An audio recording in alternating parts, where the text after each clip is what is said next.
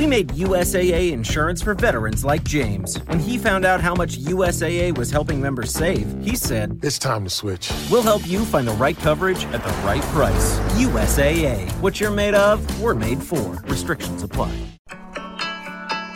After a horrifying public rejection by her crush, Ellie Nichols does what any girl would do. She flees the country. To be more precise, she joins her high school study abroad trip to England. While most of her classmates are there to take honors courses and pad their college applications, Ellie is on a quest to rebuild her reputation and self-confidence. And nothing is more of a confidence booster than getting a hot British boyfriend. When Ellie meets Will, a gorgeous and charming Brit, she vows to avoid making the same mistake she did with the last guy she liked. Which is why she strikes up a bargain with Deb, an overachieving classmate who she's never clicked with, but who does seem to know a lot about the things Will is interested in. If he helps her win over her crush, then she'll help him win over his. But even as Ellie embarks on a whirlwind romance, she still needs to figure out if this is actually the answer to all her problems, and whether the perfect boyfriend is actually the perfect boy for her.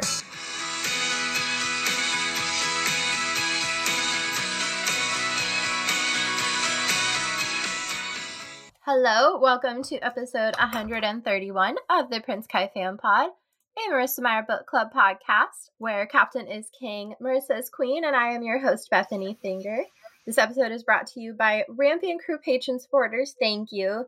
Today we are going to be a Kristy Boyce Book Club podcast, and we are going to talk everything Hot British Boyfriend. Kristy, do you want to take a minute and introduce yourself? Of course.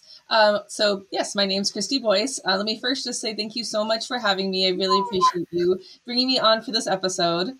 Let's see. So this is my debut novel. When I'm not writing, I am also a psychology instructor. So I teach at Ohio State University, and I teach a variety of classes, which actually helped to inspire the book. I also have a husband and a son, and so I'm kind of doing the whole mom and daytime job thing and writing thing as well. This is a little bit about me. How did you get started writing this book as a psychologist? What made you go like, you know what, writing a book sounds fun, let me do that? Yeah, so there's multiple levels I could talk about. I mean, on the one hand, I have the kind of classic writer story where I was writing as a child. It was always my biggest dream to become a writer. Not that I don't love psychology, but it wasn't something that was in my head until college. But I never really thought that writing was a real possibility, like something I could actually do and get published with. So I didn't really think about it until I was an adult. And then I was writing different books and I was querying and it wasn't going so well. And then I was teaching a class called The Self, and it's about self-esteem and self-confidence and understanding and being self-aware. And I was teaching this one particular section about the way that you present yourself when you're with people that you know closely versus people who you don't know and who you're probably not going to get to know on a very deep level. And I actually wrote a multiple choice question about this for my students. And then I looked at that question and I thought, wait, that could be kind of a fun topic for a YA novel where it's about this girl who's kind of in this new place and nobody knows her, and how is she going to present herself, and maybe she can present herself, a little differently to her close friends compared to the people that, she's only going to know for a little bit. And then I was like, oh, I should set it in a different country. And then it kind of all like rolled out from there. So it was a little bit actually of my lectures that ended up inspiring the novel, and then kind of went off on its own course after that. Oh my gosh, that's so exciting. I love that tiny little thing was like, I'm going to write a book based on this. I know, it's crazy. Do you want to take a moment and sort of give a quick synopsis without too many spoilers about Hot British Boyfriend and what it's about with like the plot and the characters and stuff like that? Absolutely. Right. So Hot British Boyfriend is a young adult contemporary romance. It is about, the main character's name is Ellie. So the book begins, which I don't think this is a spoiler since it's on the back flap. I never know what counts as spoilers or not. But so she gets rejected in a very embarrassing way by her crush. And then unfortunately that rejection also goes viral. And she's horribly embarrassed and she's just desperate to get away. This is right before senior year begins, and she's desperate to get away from all the people who are laughing and making fun of her. And so she decides to kind of last minute go on this study abroad trip to England. And her thought is, number one, to kind of get away from everybody for a while. But then second, she thinks, well, maybe if I'm in England, I can kind of rebuild my self-esteem. And what better way to do that than if I could find a cute British boy or a hot British boyfriend that I could kind of, I could date, and, he could just kind of help me to feel better about myself. So she goes there with that mentality and then gets completely overwhelmed by the academics because she's there with a lot of honor students, and Ellie's very much not an honor student. She then does meet a cute boy, but the unfortunate part is that she realizes they really have nothing in common, and she doesn't want to lose him. So then she asks one of the other honor students, a boy named Dev, to help tutor her in cricket, because the British boy, whose name is Will, really loves cricket. So she thinks, well, if I can do this, if we can bond over cricket, then that will be something. But then the more that she kind of spends time with Dev, the more she starts to kind of question whether it's really Will that is the right answer for her, or if maybe there's something with Dev. And then things unfold from there. It's such a great book, too. I'm like, so every week with an episode, I like to talk about what books people, myself and our hosts, are currently reading. And there was definitely a couple episodes where I was like, I'm reading Hot British Boyfriend and it's amazing. Everyone go read it right now. And I buzzed through it in like a day and a half. And it was one of those books, like as soon as I got done reading it, I was like, I kind of want to read it again. No, I kind of want to go back and read it again. And I relate to the characters so much, especially in terms of like trying to change yourself to fit in with people, especially as a teenager. That was definitely an identity crisis that I had. When you were writing this, how did you kind of tap into that mindset of like, okay, this is what teenagers are doing right now. This is what she might have to, hide that would be embarrassing. This is what she has to do to present herself as more appealing. What helped you get in that mindset? Oh boy, gosh. So, I mean, I will say that there's a part of me that feels like I'm still back in high school. Like I have this, sometimes writers will say like, they're still like, I have this friend who writes middle grade. She says she feels like she's still kind of in middle school and she has that voice. And I feel like there's a part of me that's always kind of still been in high school. I was lucky to not have a traumatic high school experience. And so sometimes part of it's just tapping into what I was experiencing and some of my memories. As a side note, I also am married to my high school sweetheart. So, so that's a little bit, I know that that's not, some people would be like, oh gosh, I can't imagine marrying my high school sweetheart. Right.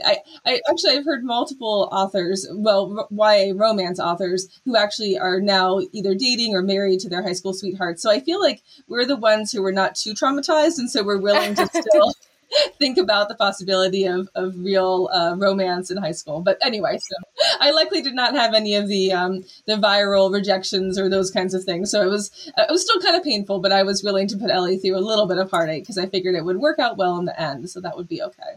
It did work out so well. So, I mean, some to go back to your question, I mean, some parts of it are just me tapping into my own experiences. And then I do teach, since I'm at the undergraduate level, it's a little older than high school, but honestly, I'm seeing a lot of students who are coming in at 17, 18 years old. So I'm kind of surrounded by students and can kind of see some of their experiences and their thoughts and how they're trying to present themselves. So I think about that as well. And to be honest, some of it is, I guess, just kind of imagining based on my musings about the world of how Ellie might have kind of reacted to everything. I don't know if that's a great answer to that question, but I guess that's what I'm thinking. That's a perfect answer. Now, I know before you said that you had hit a lot of boundaries when you were querying for books in the past. What made Hot British Boyfriend so different? Well, it was a long process for Hot British Boyfriend, to be honest. It wasn't an easy road. I started writing it, thought I had, well, I guess I can go through a little bit of it. So I started writing it. I went to the Highlights Foundation. Those are the same people who make the Highlights magazine for kids that people kind of know and love. They also have writing retreats and classes. So I went there to the whole novel retreat and I got some advice and I revised and I thought it was going to be great and I queried and then nothing happened. So that was a bummer. And I kind of started to give up on the book. And then I decided to apply for Pitch Wars, which is a online mentorship program that's usually kind of run through Twitter-ish. So I actually got into Pitch Wars, and I had 2 mentors, and I feel like they really made a huge difference. And I don't think I would be here, and this book wouldn't be on shelves if it wasn't for Pitch Wars. And I'm going to give a shout out to them. So Carrie Allen and Sabrina Lotfi are wonderful, and they really saw the potential in the book. And so they helped me to revise. And then that's how I got my agent.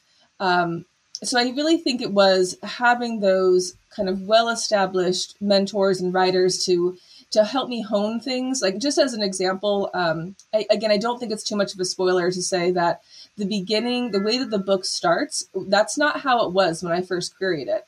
I first queried it with a book where she's already in England and she's only talking about the things that happened in kind of past tense and in her memories. And they were like, you need to have this on the page. You need to start the book with us seeing her going through this traumatic time. So it resonates with readers and they really get kind of attached to Ellie. And I do think that made a difference, because before, people were saying they didn't connect with her. And then after I changed the beginning, it did seem like people, I mean, they sometimes would be cringing and kind of reading between their fingers, I guess, but still it kind of gave them some empathy for her. So I think that made a difference. And then I think compared to some of the other books I had written, this one just, I don't know. I mean, I guess there's this kind of a fun, it's like a fun escapist idea of like, wouldn't it be amazing in some ideal world if a teenager could just, go off to England and meet a cute boy, and who doesn't love a hot British boyfriend? And so I think those things kind of like, captured people's attention a little bit more. And I love that it takes place in the UK. What was it about the UK that really captured your attention? And how did you bring that strategy to life so that the setting could be so realistic? Well, I am a big Anglophile. I have loved Britain and all things Britain forever. I went there for the first time as an undergraduate, and then I went back with my husband for our honeymoon. And I've been back again since then. So I did have some experiences to pull from, and not all the places, but some of the places that are in the book, like when she goes to Bath, or actually, this is a little bit of a side note, but the manor that she goes to, because for listeners, when she goes to London, when she goes to England, she is studying in this manor house, and that's actually based on a real place called Harlexton Manor. And I got to go there, and so that helped as well. So some of it was just my very, very lucky experiences of being able to go to England and kind of pull from that. But then I read a lot of books by British authors.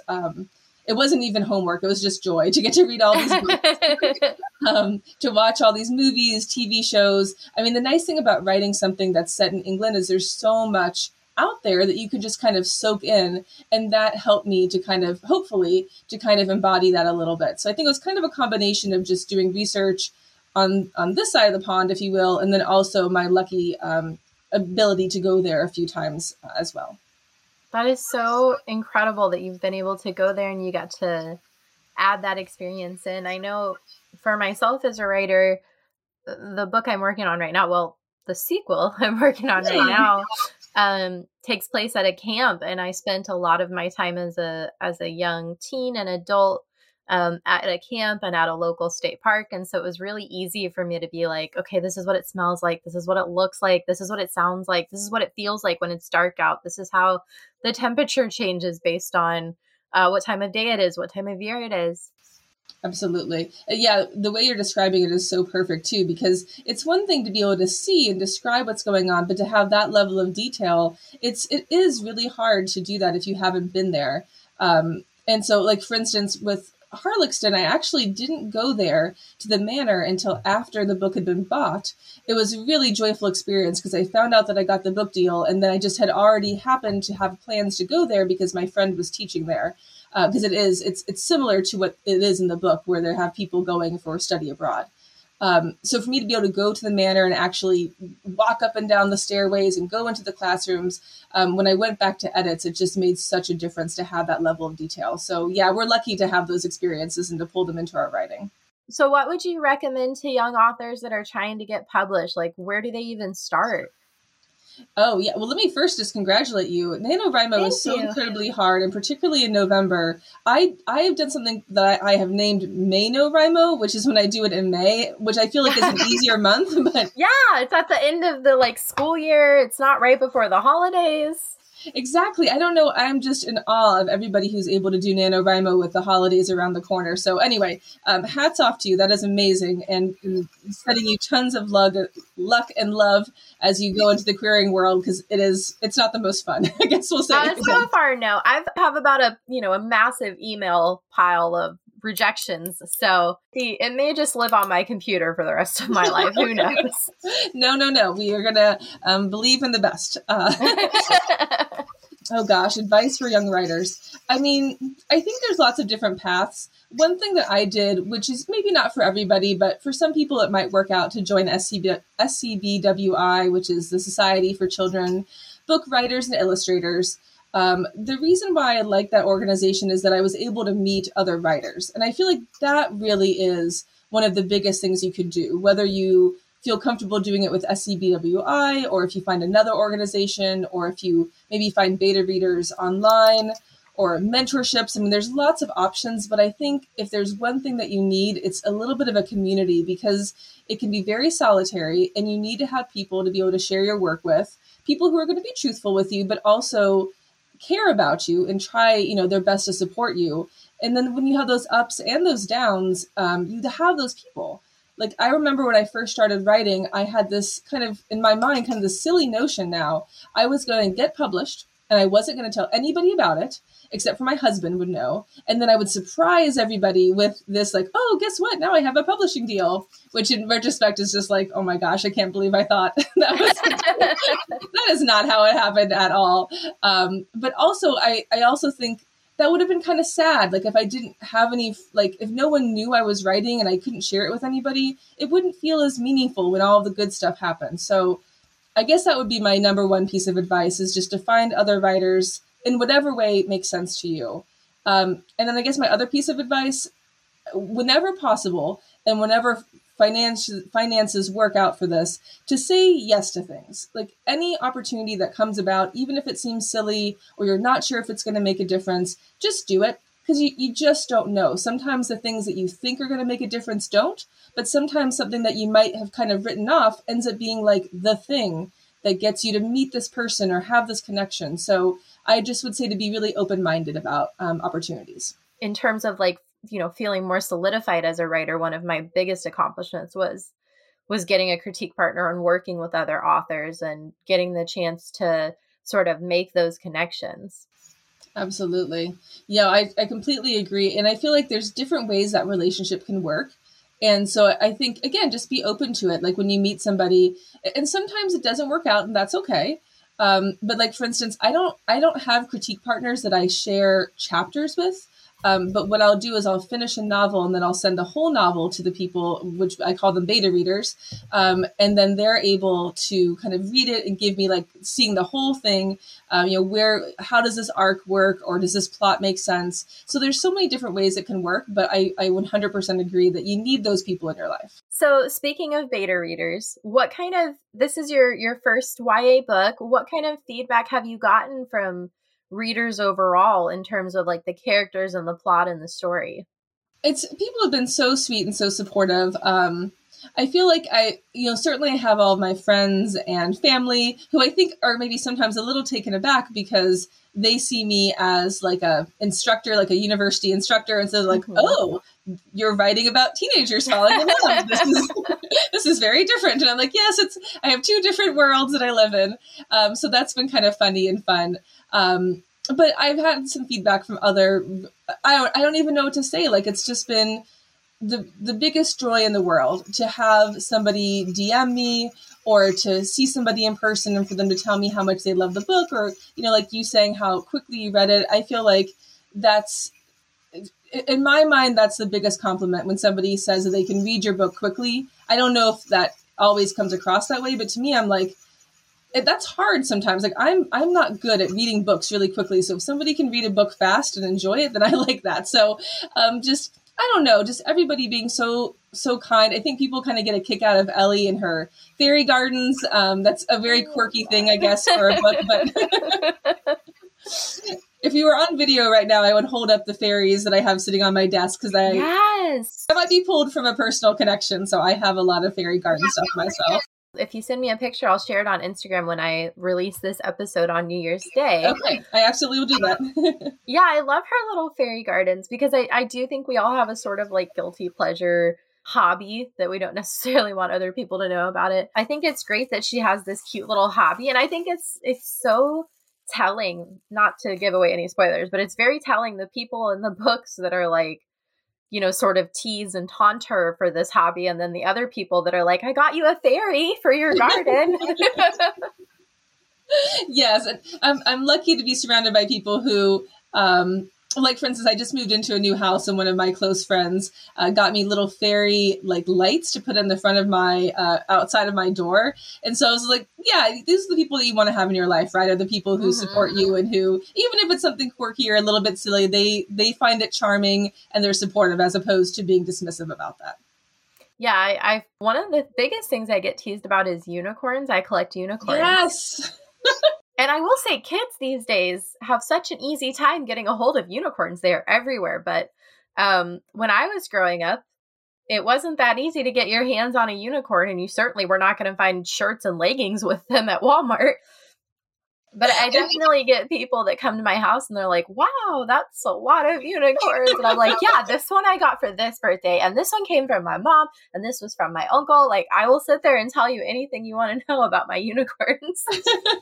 I think we're kindred spirits because not only do I have a whole shelf on my bookshelf that's all unicorns, but I'm also making a felt unicorn ornament right now for my Christmas. I love it. It's a bit of a thing. I have unicorn Christmas wrapping paper, which is harder to get now. There was a time when I could find it. Now I can't find it anymore, so I'm always on the lookout. So no, I would love to come to your house and see all the unicorns. Yeah, I have so many. And, you know, it's one of those things like that's a really easy gift for people. Yes. You know, like if they don't know me super well, they're like, well, she likes unicorns. We'll just go find some type of unicorn. I remember a friend of mine a few years ago couldn't find anything unicorn and he got me a rhinoceros. And he was like, this is the like real unicorn. And I'm like, you know what? I'll take it. I love it. So I know that you are a professor. You said you have a husband, a son, a family, and on top of that, you're writing. How do you balance such a demanding schedule with all of these different jobs that you have to do? Well, for one thing, I'm lucky because the kind of job that I have at Ohio State. So I am what they call a senior lecturer. So that means that I'm hired just to teach. I don't do any research. And so I only need to be there on the days in which I teach my classes. So basically I have a Monday, Wednesday, Friday schedule for teaching. And then on Tuesdays and Thursdays, I have those days to do work of whatever sort I want. So I do need to do schoolwork on those days, but I usually can also find at least some time to write during those Tuesdays and Thursdays. And that's a real blessing. I do not underestimate the amount of how far it's taken me to be able to have that extra time. I know how hard it is for people when they're working 40 hours a week. And I don't have to work 40 hours a week with this job. So that's part of it. I also am a night owl. So I try to be with family when my son is in elementary school now. So when he comes home, I try to do, family time, obviously. And then when he goes to bed, then I usually stay up and I'll be up till maybe like 11 or 11:30 writing. I know some people love to wake up in the morning and write, but I'm really, really not that person. I'm not a morning person, so I can't do it. So I have to just stay up late instead. But that works for me. So yeah, it's kind of late nights and then those daytime slivers when I can get them. I'm kind of the opposite. I'm a binge writer. So I will write for like 12 hours straight and do nothing else. So the earlier I get started, the better. Oh my goodness, it's amazing. I don't know that I could do that. I can do hours, but I don't think I could do 12 hours. I actually wrote the entire sequel in a one weekend. I did it in like 3 days. And it was like 62,000 words, but like I didn't leave my computer. I was just living off of caffeine and sheer adrenaline of just like I have all these ideas. And I'm also a pantser. I don't have an outline. So I like, if I have an idea, I kind of just got to go with it before I lose that momentum. So yeah, for me, it's more like I'll do nothing but write for like 3 days and then I won't touch my computer for like a week. Well, you are well prepared for publishing because when they give you a short turnaround, you'll be like, I got this. I have one weekend and I can do it. And then you'll just knock it out. I just need someone to publish it, right? Yeah. There's pros and cons to getting traditionally published and getting independently published. So what made you decide that you wanted to go the traditional route instead of publishing it yourself? Well, so I have a friend who's a self-published author. She self-publishes picture books. And so I've watched her and she is unbelievable. She is so amazing. The amount of things like I didn't even realize how much goes into publishing a book until I watched her doing all of these things and getting the ISBN numbers and I honestly don't even know the words to use because I don't know all the things she did. I just know there was a lot to it that went beyond writing the book, right? Like, and then the marketing of it. And I just knew mentally that was not, you have to be really passionate to be a self-publisher because there's so much you have to learn that's outside of writing. And I just didn't know if I was going to be able to pull that off. So I kind of knew that probably if I was to self-publish, I didn't think I would be able to do a very good job or that it would be very professional looking.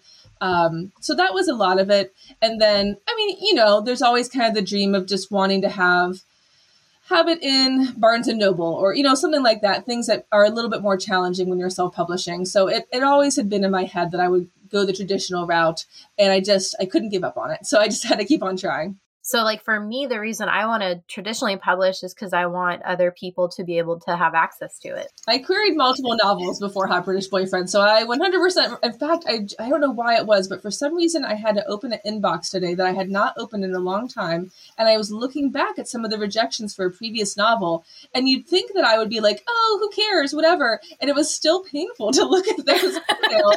Even though it was like 2017, I was like, I could kind of smile, but I was like, no, this still kind of sucks actually. So yeah, I feel you. It's hard.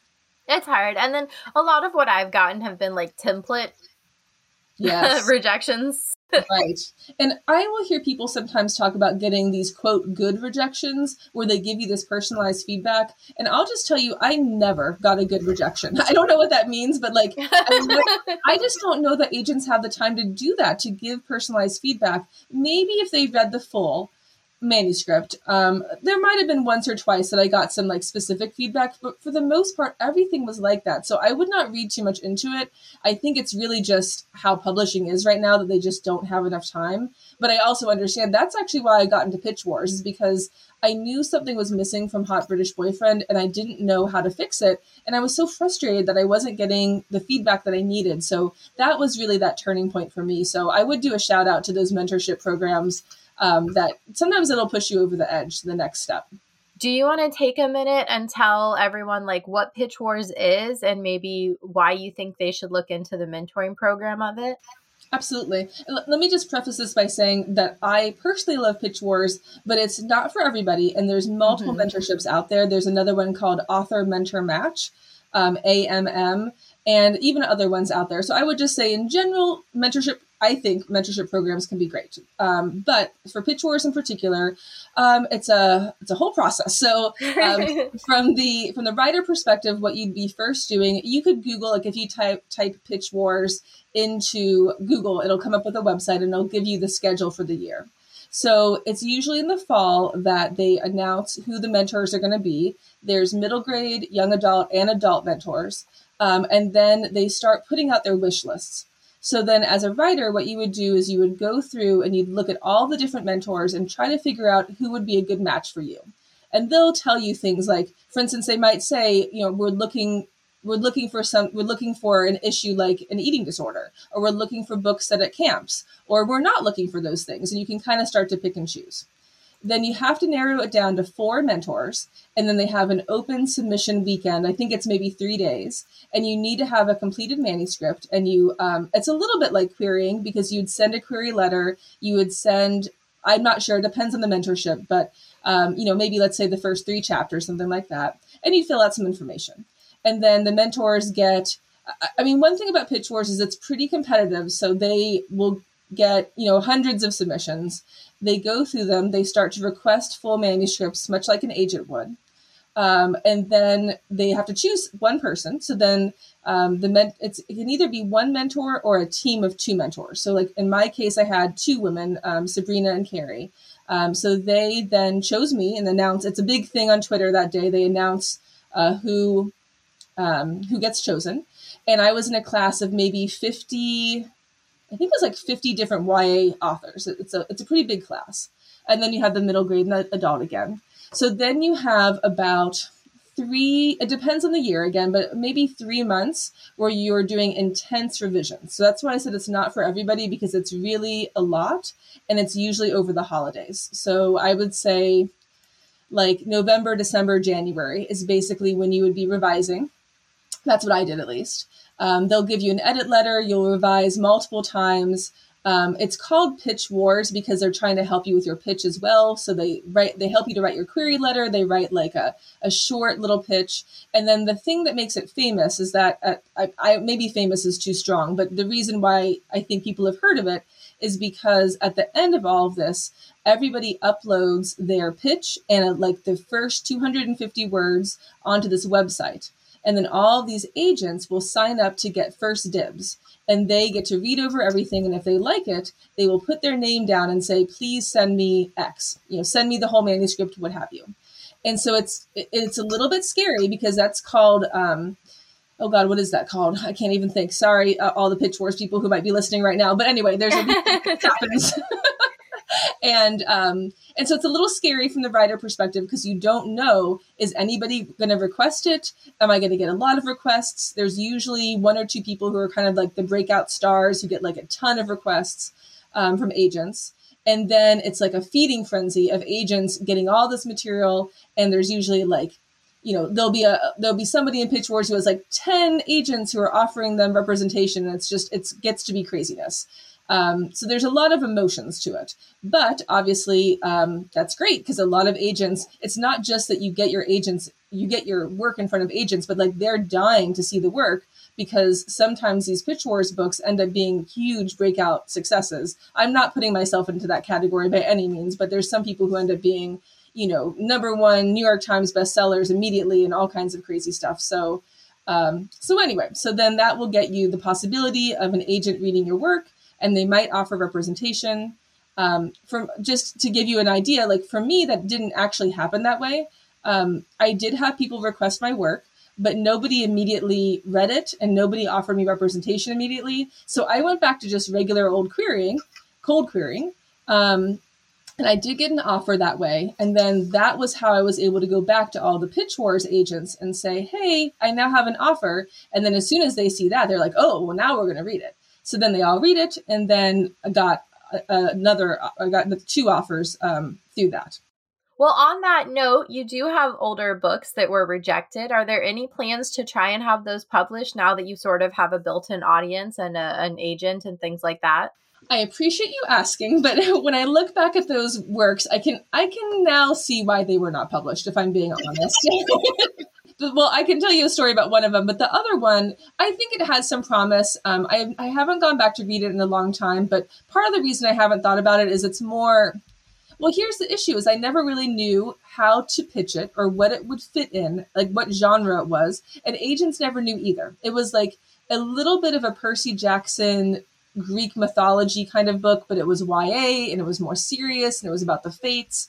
And I always thought it was cool, but it just didn't clearly fit the market. And I still don't know how to make that work. So that one I feel like is kind of dead in the water.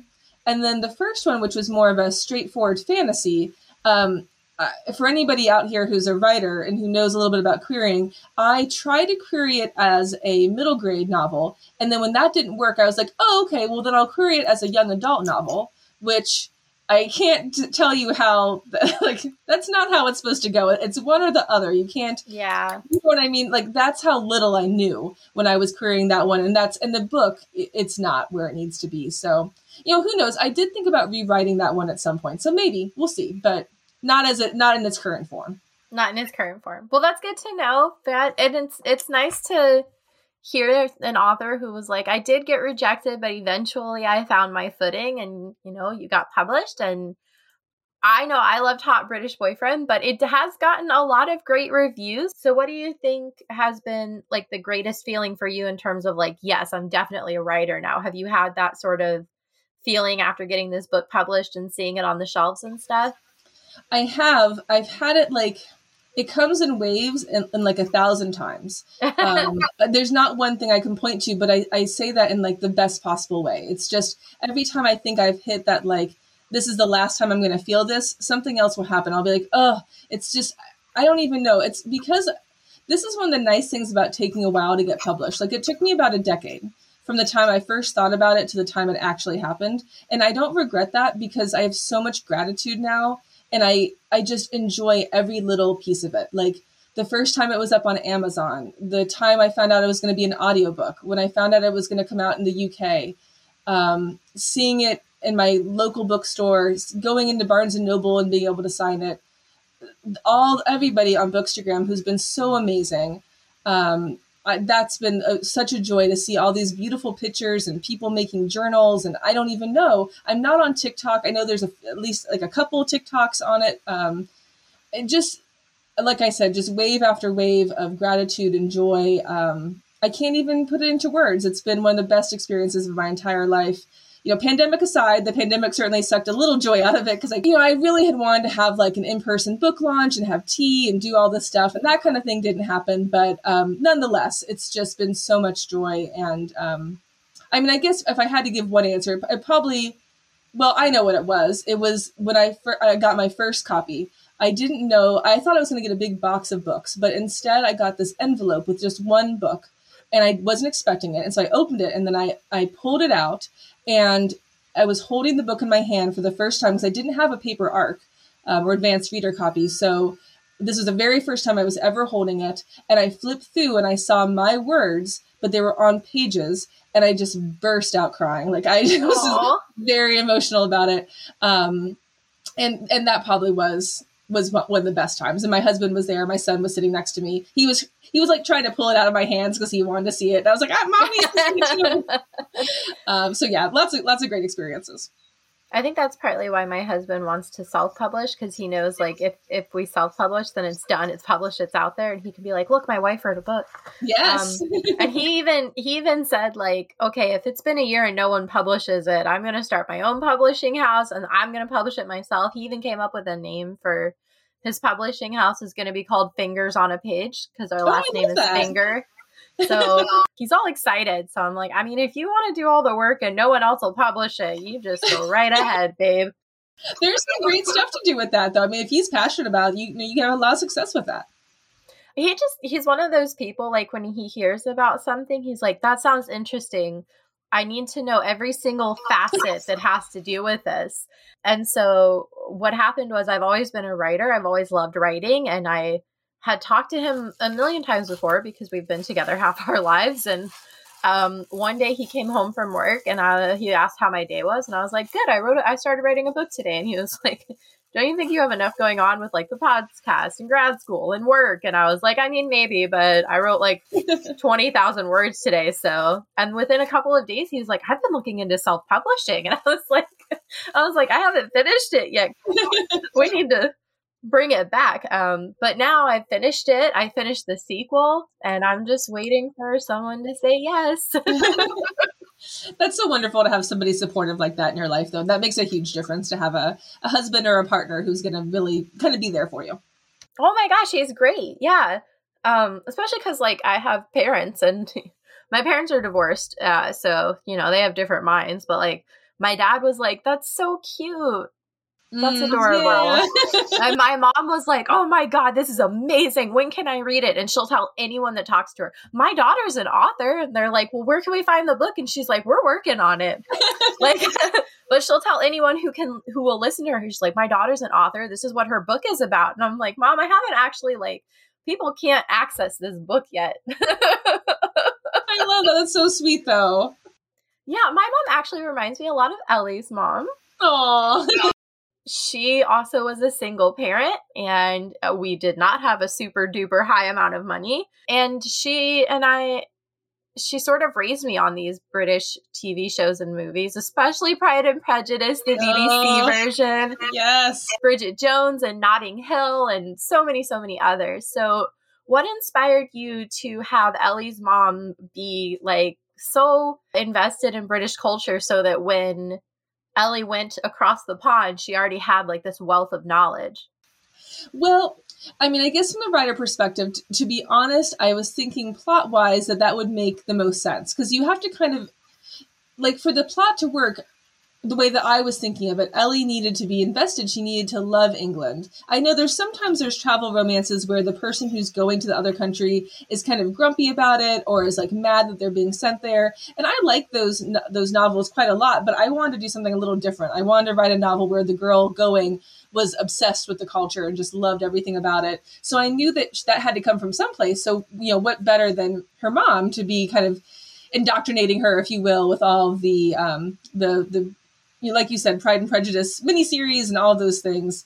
And then, to be honest, which maybe this is a little creepy, but I thought of myself a little bit. Like, I'm not Ellie's age. I'm probably honestly more the age of her mom. So there's a bit of me, I think, in her mom of like sitting with her tea and watching her miniseries. Like, I totally do that. So I pulled a little bit of my own life in there. I love that, though, because I think a lot of people in the States do have like a fascination with British culture, especially we love those accents, right? Oh, yes. Myself, I'm a big Doctor Who fan, and so grew up with like Ted Baker and Tegan, and then of course when Eccleston took over, and then you also have David Tennant, who's just a legend in the fandom now. Yeah, I kind of loved that, and I also loved that this book kind of incorporated things about the British culture that I think people don't realize, like having those large outdoor markets. Cricket is so popular. Cricket is like the number one sport in the world, and here in the United States, people are like, "What's cricket?" Right, exactly. Like Ellie, she's like, what's cricket? So what made you decide to include sports and things like cricket in this market? Well, yes, there definitely was the world building aspect to it. I was a little bit like Ellie, where when I first started the book, I did not know much about cricket at all. And so I was kind of thinking, I was trying to find a sport, basically I was trying to find something that I thought seemed reasonable that a British boy might know about and like, but that would be reasonable that Ellie wouldn't know about, even though she likes England. And so there's certain parts of England and British culture that she likes, but she doesn't know all of the things. And so I was trying to find a balance of what would make sense and what's something that, then she could learn more about. That means I have to learn more about it as well. And so I kind of landed on cricket for that way. I could have done soccer, but I don't know why. I guess I just kind of felt like cricket might be something that was a little, I guess, just more unusual, like you said, something that we don't hear about as much in the States. What were some of the elements of the culture where you were just like, I have to include this part? Oh, wow. This is a hard question, man. I'm trying to like go through my book now and think if there's things in particular. Oh boy. I'm probably going to have a really not great answer for you. What's going to happen is I'm going to get off this podcast. I'm going to think, oh no, this is the thing. This is the answer that I wanted to say. Oh man. I don't know. I'm sorry. I don't know. There's just so many little things that I wanted to include. I mean, there's different parts. I didn't want it to just be London, for one thing. I feel like we always talk about London so much. So I wanted to have that moment of her getting to go there, but I wanted a lot of it to actually not be in London because, for most people who live in Britain, they're not living in London and they're not probably going there all the time. And so I wanted to have a different kind of experience. I wanted to include some of the food, and I wanted to make sure, I guess this is not really answering it, but I guess I'll just say that anything I included, I wanted to try to include in a way that was respectful, like without making fun of British people or British culture or like making fun of their food. I have a friend who's British, and when she read the book, she explicitly thanked me for not making fun of their food because she really loves British food, and that's like an easy target that people will sometimes use. So it's like low-hanging fruit. Exactly. Yeah. So, anything I was thinking of or trying to include, I was like, I don't want it to come across like that. I want it to be as respectful and as while still being fun. I want it to be like a positive representation of England. There's always going to be pros and cons to every country, but I was trying to come from a place of positivity when I was talking about the country. That's not answering your question. I realize that. But well, it is because like I said, there's a lot of tropes that are associated with the culture. And, I think you did a good You are getting sleepy, very sleepy. Your CPAP mask is clamped tightly to your face. Right, my darling? Yes, dear. You will not toss and turn through the whooshing. You will not throw the mask. You will not dislodge the hose and blast air all about the bedroom. You will not wake me, your loving husband, who yearns for even a single night of uninterrupted slumber, please. It's not working, Harold. People who struggle with CPAP have partners who struggle too. Luckily, now there's Inspire. Inspire treats the root cause of sleep apnea inside your body. While you sleep, Inspire keeps your airway clear so you can breathe normally and rest comfortably. No mask, no hose, just sleep. When I snap my fingers, you will remember to visit inspiresleep.com to learn more. Inspire, sleep apnea innovation. Inspire is not for everyone. Talk to your doctor to see if it's right for you and review important safety information at inspiresleep.com. job of not representing like a stereotypical viewpoint of like you said, mostly focused on London or drinking tea or things of that nature. Right. It was kind of that balance because, like, it's coming from Ellie, who's an American, so she's going to want to have some of those quintessential and kind of stereotypical experiences. And she does get to have high tea and do those things. But I just, I didn't want it to be like that's the only thing that I show or that's what every British person is doing every single day. Like, obviously, there's going to be a lot of variability in how their lives are. So just trying to, I guess, show a little bit of that was a goal. And I think that the main thing that Ellie is focused on is romance, as so many of us are. And romances, I think, are quite popular in YA. Even if it's not a romance book, we always expect there to be some kind of kiss scene somewhere, right? Yes. Why do you think people, especially young readers, like to have those romances so much? And what are some of your favorite elements to include in a romantic story? Well, I think probably for young readers and still now, I mean, even as an older person, I think we want that element of hope and that belief that there is this positive thing that's going to happen in the future, that maybe if this is happening in a book, some version of this might be able to happen in real life as well. I know I always love to kind of live vicariously a little bit through these romances, and I still do. I'm a huge romance reader, whether it's YA romance or adult romance. You just like to live that life and kind of imagine, or the Christmas romance movies that are on right now that I love to listen to. I love the Netflix ones. Oh, yes. I got my whole list. Friends and Yes! Christmas Switch are my favorites. I love those too. Absolutely. I have them all on a list and I need to rewatch a lot of them. So I think there's a part of that that's just, and also, especially right now, I mean, there's so much negativity in the world, and there's something so just calming and joyful about reading a book where that good stuff is going to happen. You don't have to be worried about everybody dying or about bad things or trauma. Like, it's going to be a joyful book and a joyful experience. And now more than ever, I feel like we kind of need that a little bit. So that might be some of the reasons why people are drawn to those romances. In terms of elements, oh boy. I mean, there's so many tropes that I love. I like the tension, this is a very, I don't know how much I should say, but is it okay to say it's slow burn? I feel like that's just. Yeah, I don't think that's a spoiler because it's going to be one or the other in a book. Exactly. You're going to get insta love or a slow burn. So, and I think there's multiple versions of both of those in the book. So that's true. That is very true. Yes. So I don't think it gives away too much at all. There you go. So, I mean, I will admit, I know everybody hates insta love. I actually don't mind insta love sometimes. Sometimes it's fun to have that like immediate attraction. And so I do enjoy that, but I love some tension. I love some yearning and some angst. So if we can get a little bit of that into the book and kind of like, oh, are they going to get together? How's it going to happen? And like, they're going to get together, whoever it is, but it's like that how, like, what are they going to say and who's going to pause in that moment right before the first kiss? Those are always like the best moments in a book. So I just like to savor those whenever I get to them.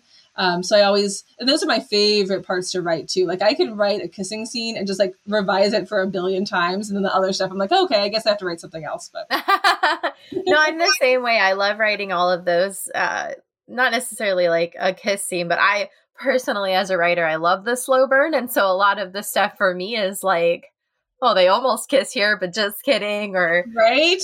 they almost had a moment, but life happens and stuff like that. I love writing because that's the kind of stuff where I get, as a reader, I'm like, oh, so close. Yes. We were so close. And you know it's coming. You don't have to be upset about it. You're just like, you just kind of savor it and live in it. So no, I'm the exact same way. I love writing those scenes.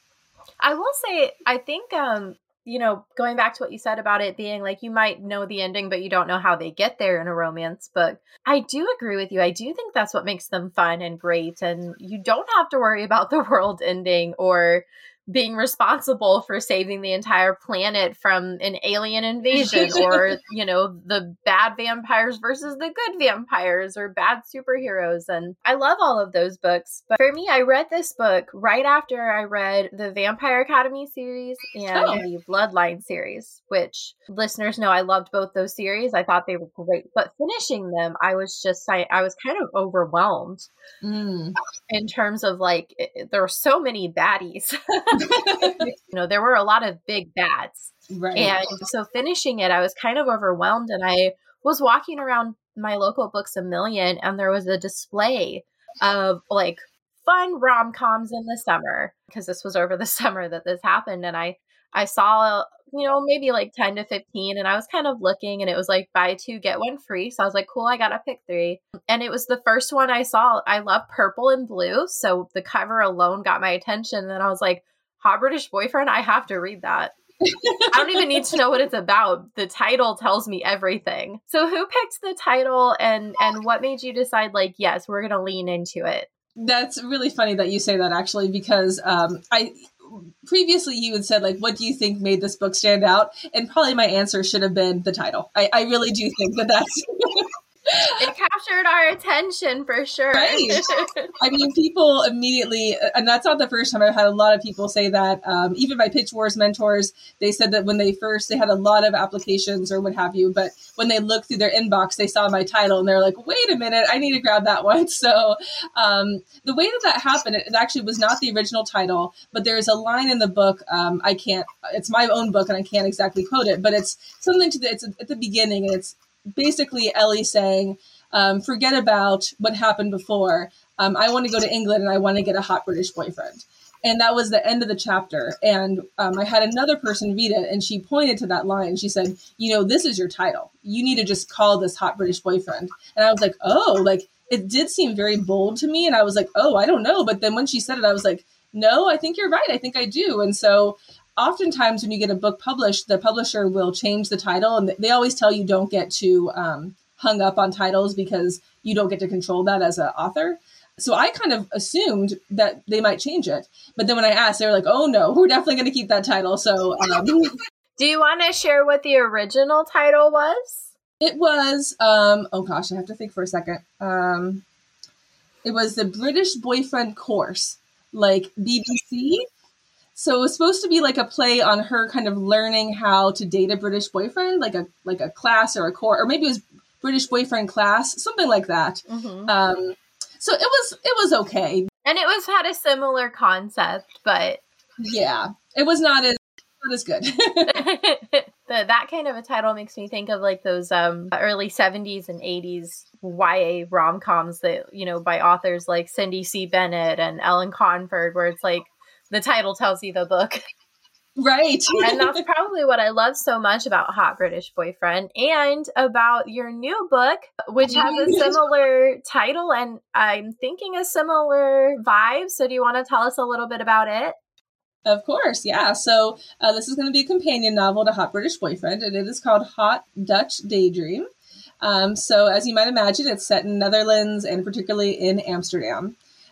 So the difference here is in Hot British Boyfriend, the book is centered on Ellie.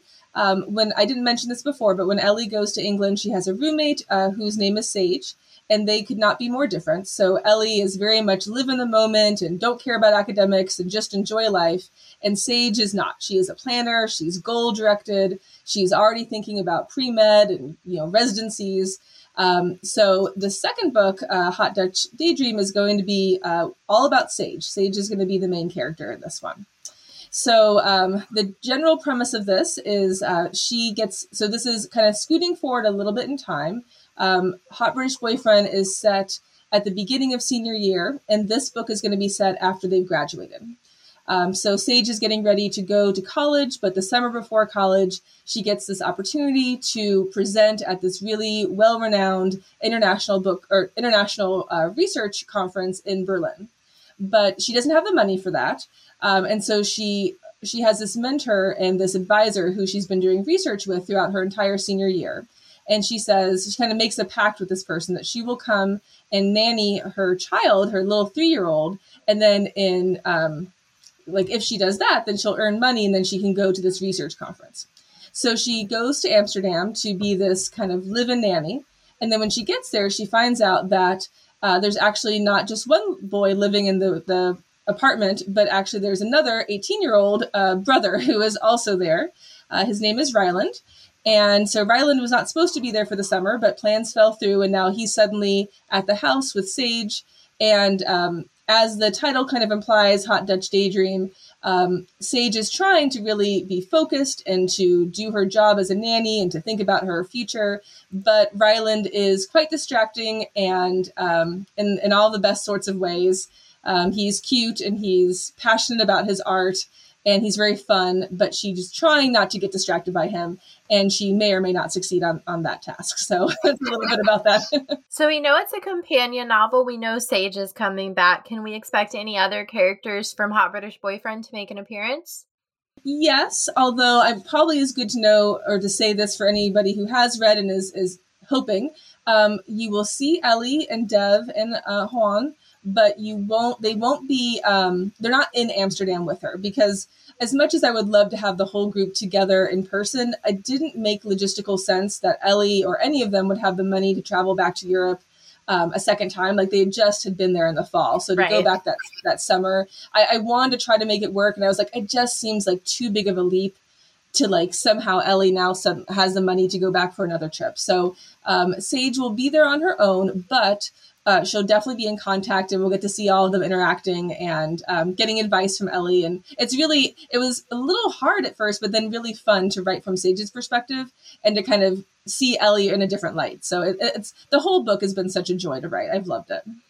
When can readers expect to get their hands on it?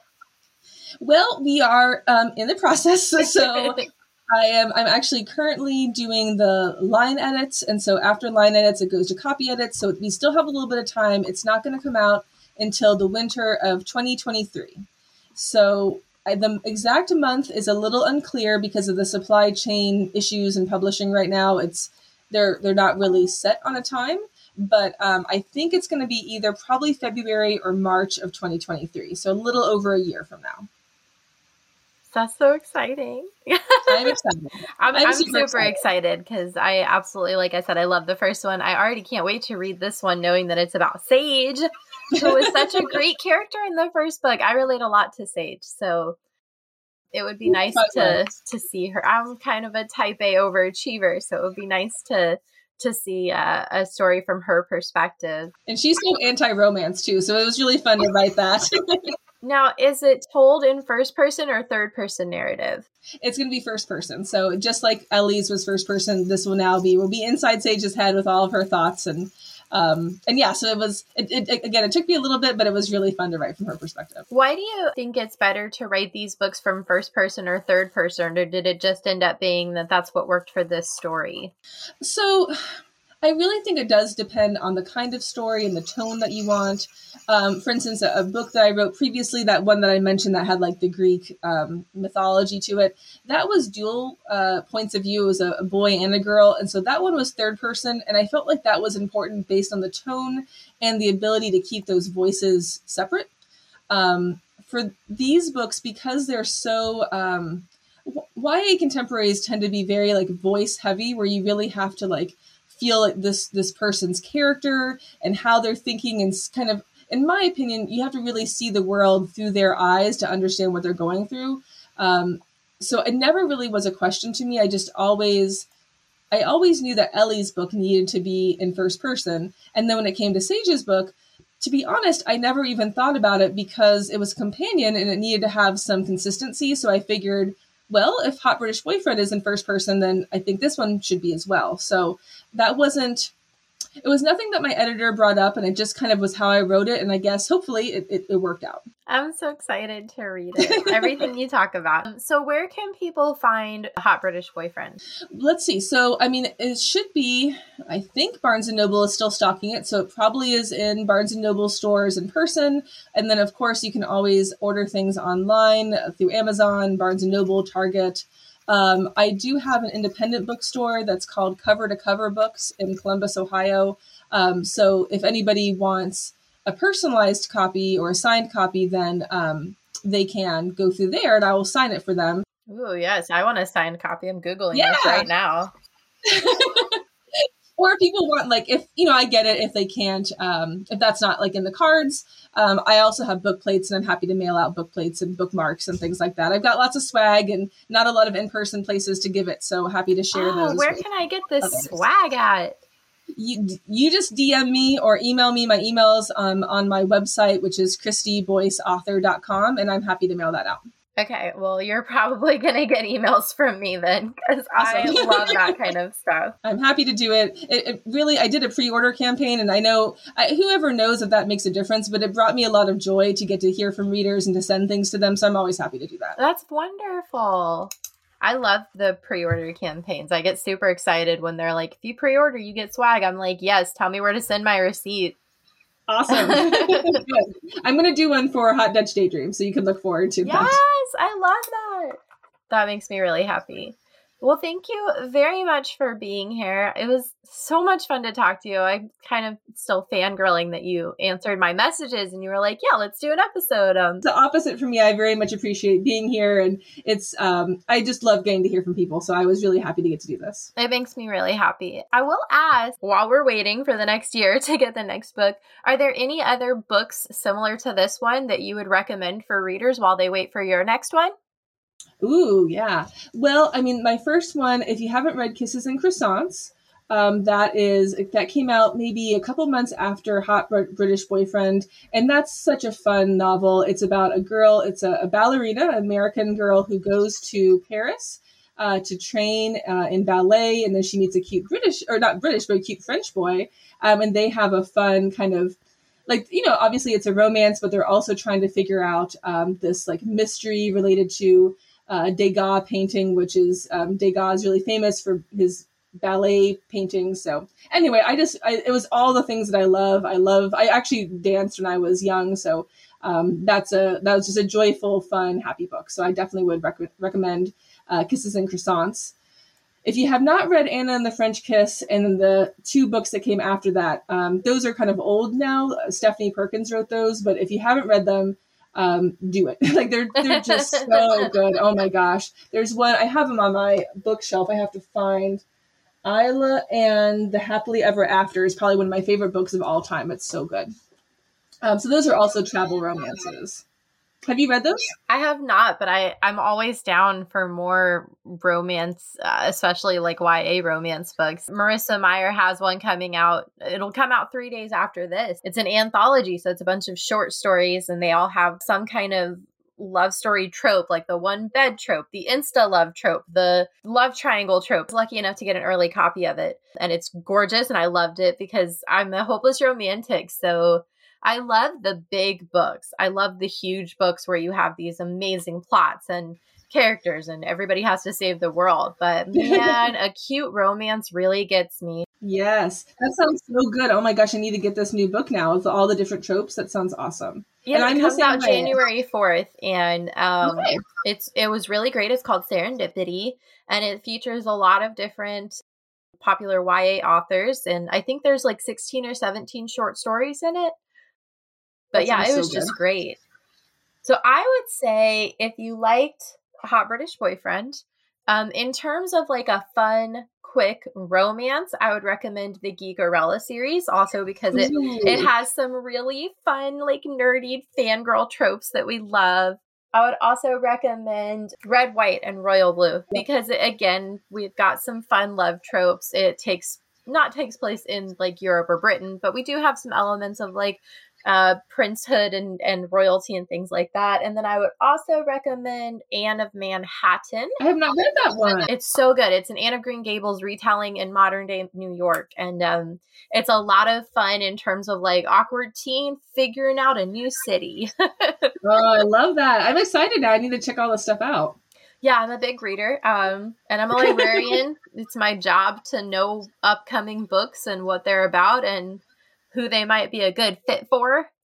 Absolutely. Yeah. So big thank you so much for coming. This was an absolute blast. I kind of still can't believe I got the chance to talk to you. And so before we say goodbye, where can people find you on social media if they would like to do so? Yeah, I am on Instagram and Twitter. I have my middle initial in my name, so it's Kristy L. Boyce, and that will be the same for Instagram and Twitter. And yeah, those are probably the two best places to find me. I will say I'm not super active on Twitter. I will get on. I don't do a lot of tweeting, but probably Instagram might be the best place to find me. Thank you so much for being here. I hope everybody goes and checks out Hot British Boyfriend. Yay, thank you so much again. I really had so much fun, and I really appreciate you having me. Absolutely. So listeners, thank you for being here for this surprise episode. And I think we'll skip our normal sign off. And for this one, based on Ellie's experiences, I will leave the warning of just be yourself. Yay. Yeah. Bye. Bye. Hi, everyone. This is Bethany, host and creator of Prince Kai Fan Pod. Thank you so much for being here for my bonus New Year's episode with author Kristy Boyce to talk about her novel, Hot British Boyfriend. Here is an audio clip of the book courtesy of HarperCollins Publishing. Enjoy. By the end of tonight, I will be Andy Keating's girlfriend. It's all I can think about as I leap over piles of my dirty clothes and shimmy past the fairy gardens that fill my window ledge as Take On Me plays for the 100th time. I land on a discarded dress, the third I tried on tonight, and go sliding across the laminate wood floor. I'm glad Andy can't see me now. But I still do one more spin as the lead singer from Aha hits the last high note. Usually I don't listen to 80s music, but this isn't just another song. This is our song. Crystal will be here any minute to pick me up. I need to finish my makeup. But it's hard to think of anything but Andy and me dancing to this song at the smoothie shop. He pulled me out from behind the counter and spun me across the rainbow-colored tiles until we had to cling to each other so we didn't collapse from laughing so hard. That was the moment I knew he was falling for me. And tonight, at his end-of-summer birthday party, I know he's going to ask me to be his girlfriend. I'm so beyond myself with joy and nerves. I have to reapply my eyeliner 3 times because my hands keep shaking. 5 minutes later, I clomp down the stairs in wedge heels. They're higher than what I usually wear, but I'll take the pinched toes. Andy is a basketball god, and I'm going to need the extra inches for the first time he kisses me. Shivers go through me, and I clutch the banister so I don't somersault into the living room. Wow, you look beautiful, Mom says as I appear. She's curled in her favorite chair with a cup of Earl Grey, watching a BBC miniseries. Thanks. I smooth my dress. I know this is a backyard party, but there's no way in hell I'm dancing under the stars with Andy in shorts. You are growing into such an amazing young woman. I hope you have a wonderful time tonight. Her eyes are shining a little too brightly, and she looks ready to wrap me in a teary hug. The doorbell rings, and I leap to get it. I find Crystal in the doorway, a panicked look on her face. Hey, are you okay? Ellie, oh my God, I need your help. She steps into our cramped duplex, and I take in the living room from her perspective, seeing the dingy wallpaper and stains on the carpet. This is the first time anyone from my new high school has been here. It's not that I'm ashamed. I know how hard Mom has to work to afford this school district. Her promotion and move from Virginia to DC came with a big pay raise. But money goes fast here, and we were lucky to find a decent apartment in this area. We've done our best with the space, but all the framed art and houseplants in the world can't disguise the fact that this is nothing like the huge houses my classmates live in. Crystal grabs my arm and pulls me farther into the living room, then points to her shoes. They're disintegrating. What? Disintegrating! She lifts her foot so I can see her platform heels. Sure enough, there's a huge chunk missing from the sole. These are my favorite shoes! I've had them since the summer before junior year. I thought they were so nice. But they're made of freaking foam. Can you believe it? Foam! I didn't notice until I saw the pieces covering the floor mat of my car. She flicks the shoe, and another piece flies off and sails across the living room. It's only then that Crystal sees my mom. Sorry about that, Mrs. Nichols. She hobbles across the floor to pick up the chunk. No problem, Mom replies with a smirk. Come into the kitchen, I say. Maybe we can, glue them back together? We sit down at the kitchen table, and Crystal kicks off her shoes. I take a look, but she's right. There's no saving them. Bits of foam fall off wherever I touch them. Why didn't you go back to your house when you noticed? Traffic was horrible, and I knew you were waiting for me. I didn't want us to be late. She shakes her head. But I can't walk into Andy's wearing these. This is going to be my last party before I leave for my study abroad trip. Do you have any heels I can borrow? Ugh, her trip. I hate the reminder that soon she'll be living in another country.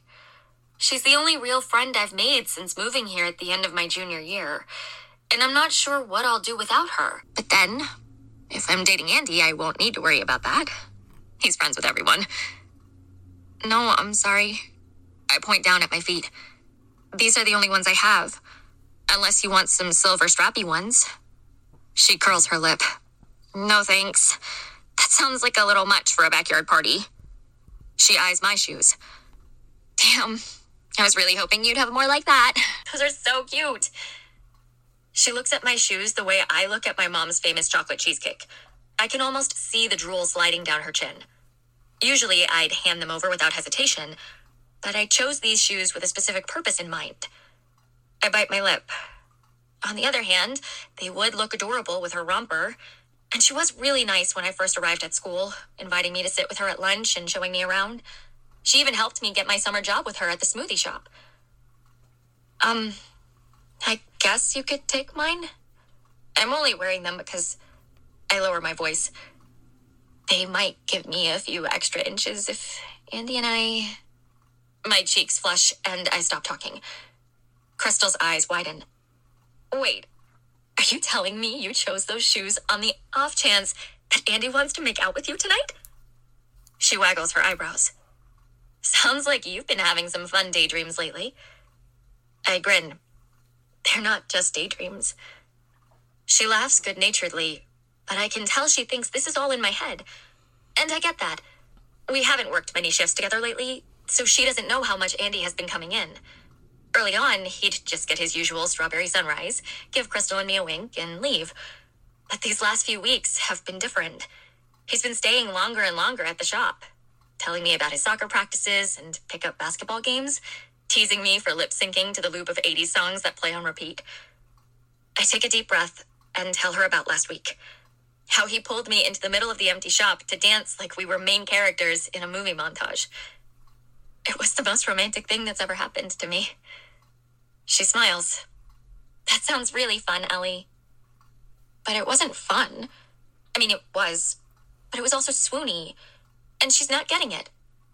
I think about going on, telling her more about Andy's latest visits, but then I hesitate. I don't want to jinx anything, and it's going to be so entertaining to see her reaction when Andy and I get together.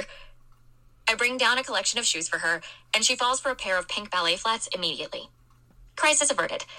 I give Mom a peck on the cheek and grab my key from the hook. I'll see you later. Be safe, and tell me everything tomorrow over breakfast. We hurry out to Crystal's car. Are you excited? She asks as she pulls away from the curb. So excited. You better be.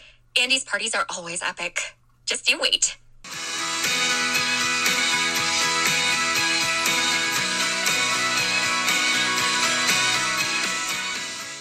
When we got Verizon 5G home internet, it sounded like it could handle all our needs. But one thing it couldn't handle was our frustration. And hey, we deserve reliable internet. It's time for better internet. Fast, reliable internet. Switch to Xfinity. Learn more at xfinity.com/Verizon 5G facts.